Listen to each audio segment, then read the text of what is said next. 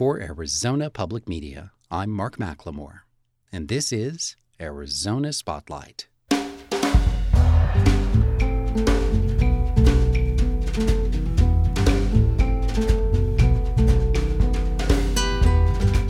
Coming up, how a food pantry at Imago Dei Middle School is bringing families closer together and helping them to get through the pandemic.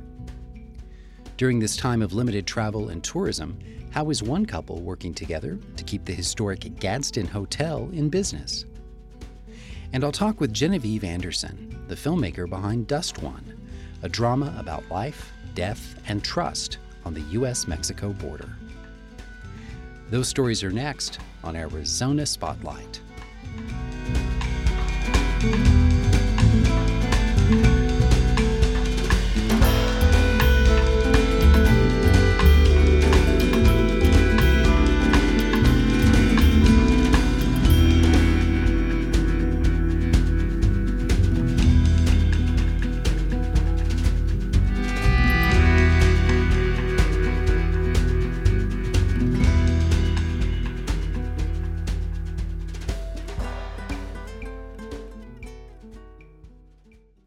Tucson Unified School District made the decision to close public schools in March in response to the COVID-19 pandemic. At the same time, TUSD organized 12 bus routes to deliver free grab-and-go breakfasts and lunches to children in our community. The schedules of those bus routes can be found online at TUSD1.org. One middle school, Imago Dei, a private school that serves low-income families, decided to go even farther. In addition to free meals for students, Imago Dei offers support through their Family Pantry, a program that was in operation before the pandemic. Cameron Taylor, head of Imago Dei Middle School, talks about how the Family Pantry helped create a more connected school community during the pandemic, in this story produced by Elisa Ivanitskaya. We are a private middle school serving grades 5 through 8, but we are tuition free and we serve only low-income families. So the only qualification for admission into the school is financial and economic. All of our kids qualify for free and reduced lunch. So that means that we get kids with a very wide range of school history and background and academic ability. And we also have a very diverse student and family body as far as where people are from and their backgrounds and ethnicities and that kind of stuff. About a quarter of our population are refugees, mostly from Central Africa, and a lot of our families are immigrants, so it's a pretty cool place. Besides educational programs for students, Taylor says Imago Dei has a family services program with skill-based workshops and classes for parents. Part of that program is a family pantry, and the seed was a donation.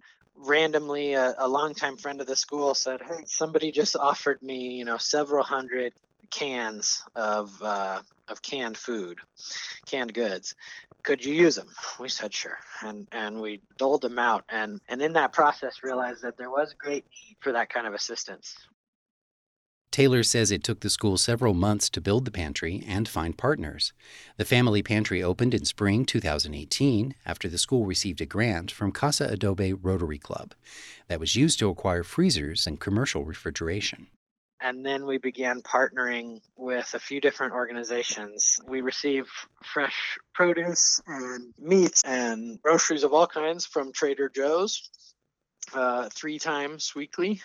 And then we also receive dry goods and household products from Midwest Community Food Bank a couple times a month. And we have a partnership with the Ishkashida Refugee Network that provides citrus and other produce to families. We've been able to, again, partner with other kind of organizations doing similar kind of work to provide 3 days a week during the regular school year, pantry shopping days.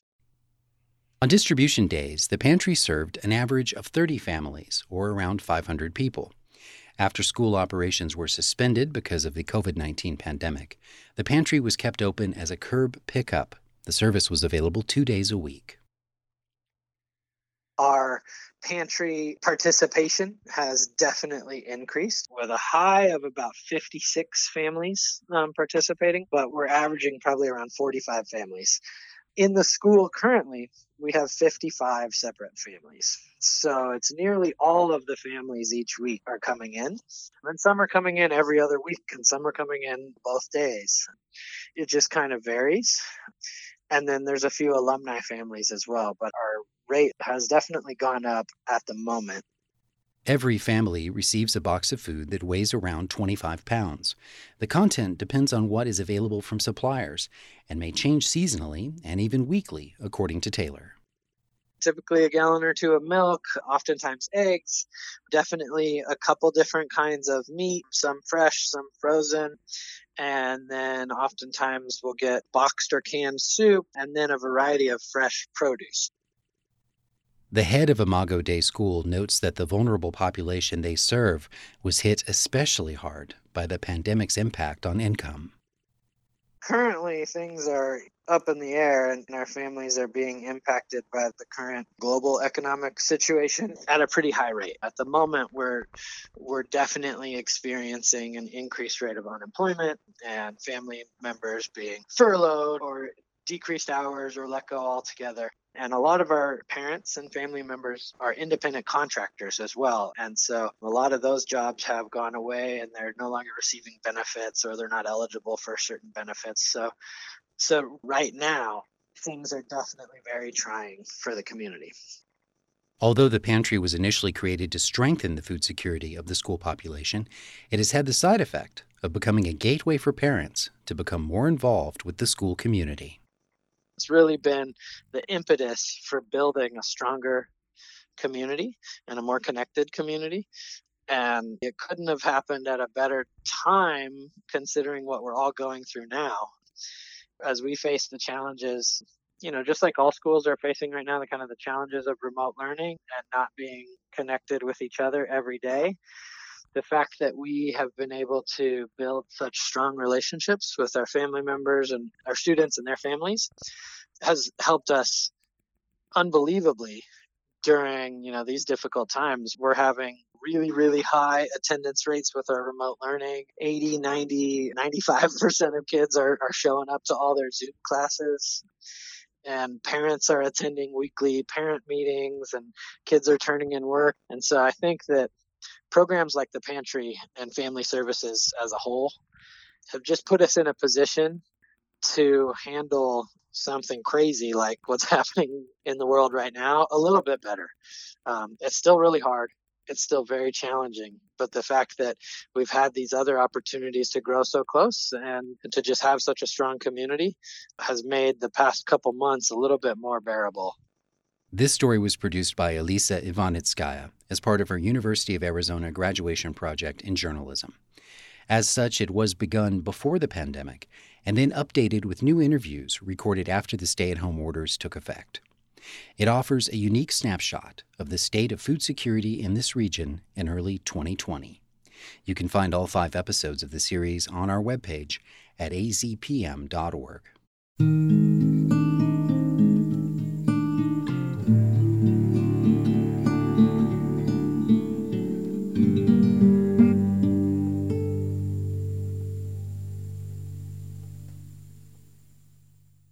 Across the state, a growing number of businesses are getting ready to reopen. Governor Doug Ducey says barbers and hair salons may resume business on Friday, May 8th, and dine-in restaurants can follow suit on Monday, May 11th. That's a big relief for some merchants, but others plan to take gradual steps on their way to establishing what many are calling the new normal. Tony Paniagua has our story. The historic Gadsden Hotel is a famous 4-story building in downtown Douglas, a recognizable landmark just a few blocks from the border with Mexico.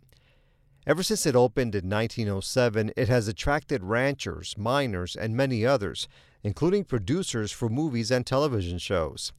In 2016, more than 100 years after its inauguration, the Gadsden garnered the attention of 2 other people. Now, they play a pivotal role in its many chapters. It is just filled with so much charm and character and history. When Douglas residents Florencio and Donel Lopez heard the notable hotel might be closing, the couple sprung into action and purchased the property. Anel is originally from California. We've lived here now for about 12 years, This was home to our kids, and we just didn't want to see it go down and be shut forever. 3 years later, in the fall of 2019, their endless hours of sweat and tears were paying off. We added our speakeasy, so we added another bar, we remodeled the restaurant, we remodeled the cafe, and just business was growing and just trying to keep up with it. We had 32 employees. At that time, when it was still booming, we needed to add about 5 more because we couldn't keep up with the volume and the momentum. It was growing faster than what we could keep up with. But it all came to a screeching halt in March due to the coronavirus. Instead of hires, there were layoffs. Just a few employees remain. They work part-time while Anel and her husband make up the difference, about 160 hours a week between both of them. We run a 24-hour business, so we have to make sure we have 24-hour coverage. So, and this is kind of our own lockdown. It's a nice fortress to be in, but yes, it's just very sad. I think what's more disheartening for me are my employees. Some of the hotel's 22 available rooms are still being rented by essential travelers for trips like medical or federal contracts. Everything else is suspended. You have to remember our business encompasses everything: bar, restaurant, events. We were hosting, 2 to 3 different events, whether it's my conference room, whether my lobby, a week, and I have 0. That is where we really bring in our revenue. Anel says she would love to get back to her pre-COVID-19 pandemic schedules, but she just can't risk it right now. She worries about her staff, her guests, and her own family and friends. It's difficult, like every business owner, where you put your heart and soul into your business. We've built this from everything personal we've owned, from our savings, retirement accounts to build this, what we have. And at the same time, though, are we really going to ruin everything just because we want to make a few dollars? There's a lot to think about, she says. Even her efforts to constantly sanitize are being hindered by the current backlog of supplies. When I have 20 to 30 people walking through, how often are we going to have to be sanitizing? The products are not available either. You can't find Clorox wipes in the stores. You can't order them online. I need those to be wiping down doors, wiping down phones, wiping down all those surfaces. So those are those daily products we need to be able to open the doors. And I'm concerned about not having that available to protect us as a staff. It's a situation Anel Lopez never imagined when she and her husband bought the property in 2016. We're not going to be able to be hosting large events for quite a while. And I don't even know what the bar is going to look like when we do reopen. Is everyone going to be distanced apart, 6 feet when I don't know the square footage, but we need to be able to sit next to one another to be able to survive, honestly, to fill it up. The historic Gadsden Hotel was rebuilt after a devastating fire in 1928. It has also survived decades of economic slumps and uncertainty, so Anel is trying to remain optimistic. Maybe, she says, just maybe, a semblance of normalcy will return in a few months. A dream would be, around September, honestly. And that's really our kickoff again for our season, when we start to see all those travelers, when all the snowbirds start to come back into town. Summer, we anticipate it. The summer months are always very slow, but the fall would be really nice to get back onto track with the way we used to be. Slowly, she says, and hopefully with no more surprises. For Arizona Spotlight, I'm Tony Paniagua reporting from Douglas.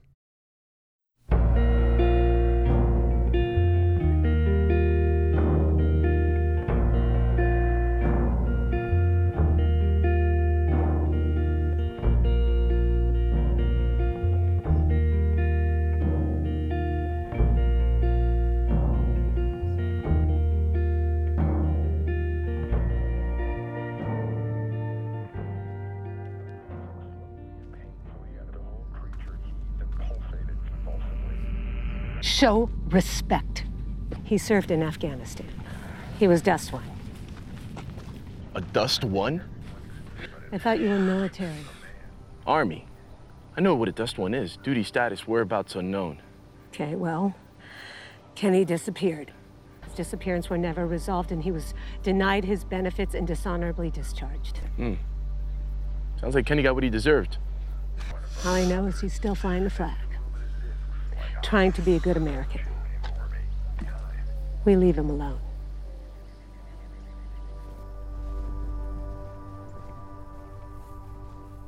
The independent movie DUSTWUN doesn't offer answers to the debate over migration across the U.S.-Mexico border. But through the perspectives of its small cast of 4 characters, it does reveal something about the complexity of the situation. Filmmaker Genevieve Anderson, a former resident of Tubac, has a strong eye for detail, and in collaboration with cinematographer Tomás Arceo, they've created a cinematic version of the borderlands that is both familiar and dreamlike. DUSTWUN is one of many current films that have had their chances for a theatrical exhibition and festivals cut short, but video on demand and a partnership with Latin Heat Cinema are making it possible for viewers to see what this film has to say. It came from living there for 4 years and having a stepbrother in Border Patrol and having a very dear friend who's a staunch conservative and, working with the Samaritans, having migrants cross through my backyard, having my own encounters, realizing like this is a lot more complex than anybody really knows.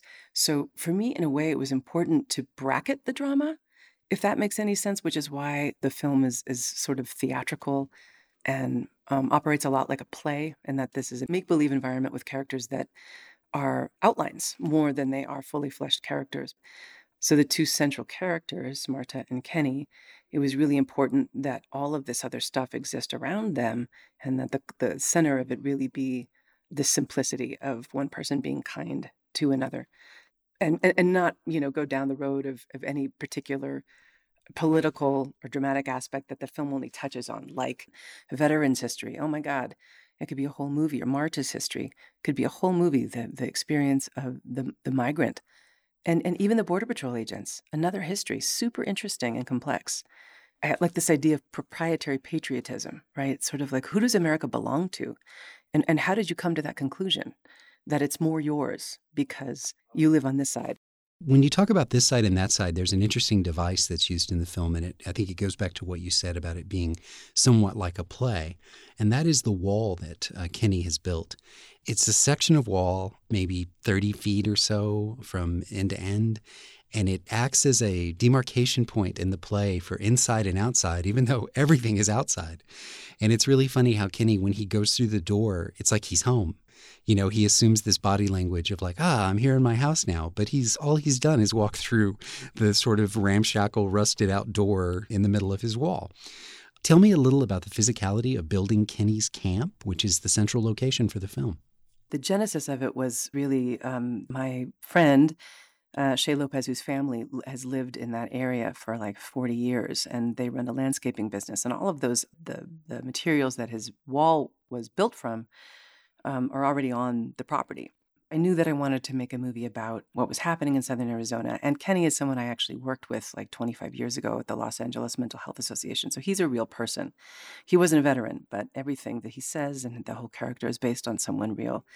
But the wall itself, I felt like I loved this idea of someone being kicked out of being a service person. And I should mention kicked out of society in a lot kicked of out of ways. society, and which is, so he's in exile and Marta's in exile, and they both share the designation duty, status, whereabouts unknown. Nobody knows where they are. Nobody knows what they are up to. And Kenny doesn't know what he's supposed to be doing, even though he wants to serve, because he hears the panic voices on the radio saying, gotta build a wall, gotta build a wall. So he builds a wall, but he builds it through the eyes of a child or through the eyes of a madman. And I feel like they, at least in my work with people who suffer from mental illness, they tend to synthesize the bigger themes in life, good and evil, light and dark, in ways that are so compelling. And so I liked this wall as an idea of, he takes it totally seriously, but the wall's absurd. Just like our wall is absurd. And not the wall itself, because I'm not opposed to wall. I'm not opposed to division. I like fences, right? I like the idea that, fences make happy neighbors. There's something about that idea that certain divisions make things run more smoothly. And this is not a protest about the wall. It's a protest about the politics of division and of xenophobia. That absurdity that a wall makes one person legitimate and another person not legitimate. That's what that wall is about. So hopefully we do that in a way that isn't heavy-handed. It's playful, and again, it's sort of like a fable. It's symbolic. It's not meant to be didactic or literal in any way. Another thing that clouds the debate over undocumented migration is the motives. In this film, you've given Marta a very specific motivation, but I think it highlights the fact that she's not acting out of a self-interest or a greed or an idea that she can get to the United States and then take it easy and take advantage of our social systems and so forth to the extent that she can while being undocumented. Instead, she has an entirely emotional and personal reason for making the journey. Which is so many people, and that's an important thing. Again, there's no solving this overnight, but when certain unnamed individuals in government clump everybody into one group, like they're all this, and they're stealing your job, and they're raping your children, and they're bringing drugs over, and they're animals, and this and that. It's like, whoa, whoa, whoa, people, please. There are many stories. They're human beings, and many of them have histories that far, precede this weird borderline called the United States and Mexico. We forget that. And I have encountered people. I encountered a migrant working with the Samaritans who had come over 4 times, and he was lost from his group. He had sold his house, and he needed to get to a family member who needed him, and he was lost, and he chose to come to us, and I had asked him in Spanish, like, how did you know that we weren't going to turn you in? And he said, I asked God. And I was floored, by his tenacity, by, how many of us would do that, sell our house and walk across the desert? Nobody's doing that because they think it's fun or because it's going to be better, or maybe it's better over there. They do so because they have to. That, coupled with this notion of a faith that supersedes anything that we seem to practice, in our culture here, that you trust your higher power so much that you're going to put everything at stake to do what you must do, And I'm called, bleeding heart because I'm looking at the human aspect of it. Like, oh my God. Really? I think we all must look at the human part of it. We have to. Even if we disagree, we have to look at that part. When I first met you, it was because we were shooting a television piece about a project you were doing, and it was a film that was made on a sort of micro scale starring very small puppets. This film is completely rooted in the real physical world with real human actors. What's the contrast there? What did you find about doing this production that you maybe found freeing or actually perhaps limiting in the capacity that you might have if you were shooting it with puppets? I love working with puppets, and I think, I work with puppets not because I like puppets, but because puppets are a way of channeling a higher way of seeing. The puppet is something that it's symbolic, again, of the life force. And I think we receive story in a more acute way when we're looking at the puppet figure. And I found in doing this, I didn't really know till halfway through. I'm like, oh, I'm doing the same thing that I do with puppets, which is that, again, it's a set and characters who I felt like I was bringing together, not unlike with the puppets, almost in an improvisational way, to this place to perform a play about compassion. So I saw myself working with actors in the same way I tend to work with puppets. And I found that I really liked actors. I actually can't wait to work with actors again. These were really wonderful people and loved working with them. I just found myself working with them in a similar way than I do with the puppets, which is that I want the audience to see this story and not to get too wrapped up in people or their particulars or their backstories or their wardrobe. It's like everything needed to be very deliberate and formal so that the story could come through in a more fluid way. That was my intention. There was an experience I had when I saw Lawrence of Arabia on the big screen for the first time when I was a kid, and that was that I got incredibly thirsty. And I had a kind of a similar reaction during DUSTWUN, and it made me think that, for every minute that we spend with the characters out under the sun and in that terrain, you were out there for hours or days. So do you feel like you learned any lessons from shooting in that terrain about what it represents and the effect that terrain has on those who must cross through it? Well, I opted to shoot it in August during monsoon season precisely because I wanted to capture the desert at its most dangerous, I suppose, because you've got not just the heat, but you've got the threat of lightning and the flooding and all of this stuff. So it was absolutely a deliberate decision to do it so that the energy of that would be in the film. And we did have, was almost struck by lightning about 10 days before we started shooting. And I actually have it on film because I was out shooting bugs in my front yard in Tubac. And the lightning bolt hit the tree right next to me. And anyway, my son flew back and hit his head and he thought he was hit and the tree was on fire. It was really dramatic. So I felt like Mother Nature was like, okay, don't mess around because this is really serious, and people could get hurt. So please be careful. And then we had flooding. The set flooded a couple of times. We had to redo shooting. One person had to go to the hospital for heat stroke. That did happen. One of the PAs the second week. I tried to hire as many people as I could from Tucson. I had this wonderful Tucson crew. And they all know how to deal with the heat. It was the people who came from LA that were like, it's hot. Yes, it's hot. Yes, this is Arizona in the desert. I need you to understand that a lot of people want to get into this country illegally. And it's our job, my job and yours, to protect our border and to send these people back where they came from. Yes, ma'am. All the bad people. You gotta keep them out. No. I'll send them back. No, Kenny, not just the bad people. All undocumented people. Do you understand? It's our job. It's not because they're bad. It's just our job, plain and simple. My guest was filmmaker Genevieve Anderson, the writer and director of DUSTWUN. You can watch the trailer on the Arizona Spotlight page at azpm.org and find details about an online watch party and benefit happening on Thursday, May 14th on the Latin Heat Cinema streaming platform. There's more information at DUSTWUNmovie.com. Thank you for listening to Arizona Spotlight. This show originates from the AZPM radio studios. AZPM's interim news director is Duncan Moon. The music is by Calexico. The production engineer is Jim Blackwood. Production assistance from Elisa Ivanitskaya. I'm producer and host Mark McLemore.